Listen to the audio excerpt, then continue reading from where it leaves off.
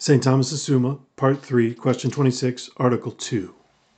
Whether Christ as man is the mediator of God and men. Objection 1. It would seem that Christ is not as man the mediator of God and men. For Augustine says, "One is the person of Christ, lest there be not one Christ, not one substance, lest the office of mediator being denied, he be called the Son either of God alone or merely the Son of a man. But he is the Son of God and man, not as man, but as at the same time God and man. Therefore neither should we say that, as man alone, he is mediator of God and man." Objection 2. Further, just as Christ, as God, has a common nature with the Father and the Holy Ghost, so as man, he has a common nature with men. But for the reason that, as God, he has the same nature as the Father and the Holy Ghost, he cannot be called mediator as God. For on 1 Timothy 2:5, mediator of God and man, a gloss says, as the Word, he is not a mediator, because he is equal to God, and God with God, and at the same time one God. Therefore neither as man can he be called mediator, on account of his having the same nature as men. Objection 3. Further, Christ is called mediator inasmuch as he reconciled us to God, and this he did by taking away sin, which separated us from God. But to take away sin belongs to Christ not as man, but as God. Therefore Christ is our mediator not as man, but as God. On the contrary, Augustine says, "Not because he is the Word is Christ mediator, since he who is supremely immortal and supremely happy is far from us unhappy mortals. But he is mediator as man." I answer that.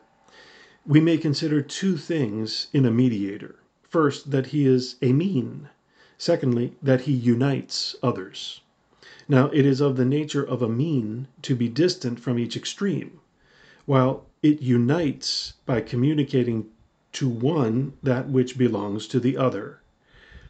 Now, neither of these can be applied to Christ as God, but only as man. For as God, he does not differ from the Father and the Holy Ghost in nature and power of dominion, nor have the Father and the Holy Ghost anything that the Son has not, so that he be able to communicate to others something belonging to the Father or the Holy Ghost, as though it were belonging to others than himself. But both can be applied to him as man, because as man he is distant both from God by nature, and from man by dignity of both grace and glory. Again, it belongs to him as man to unite men to God by communicating to men both precepts and gifts, and by offering satisfaction and prayers to God for men.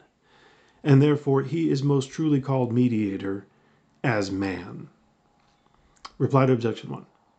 If we take the divine nature from Christ, we consequently take from him the singular fullness of grace which belongs to him as the only begotten of the Father, as it is written, from which fullness it resulted that he was established over all men and approached nearer to God.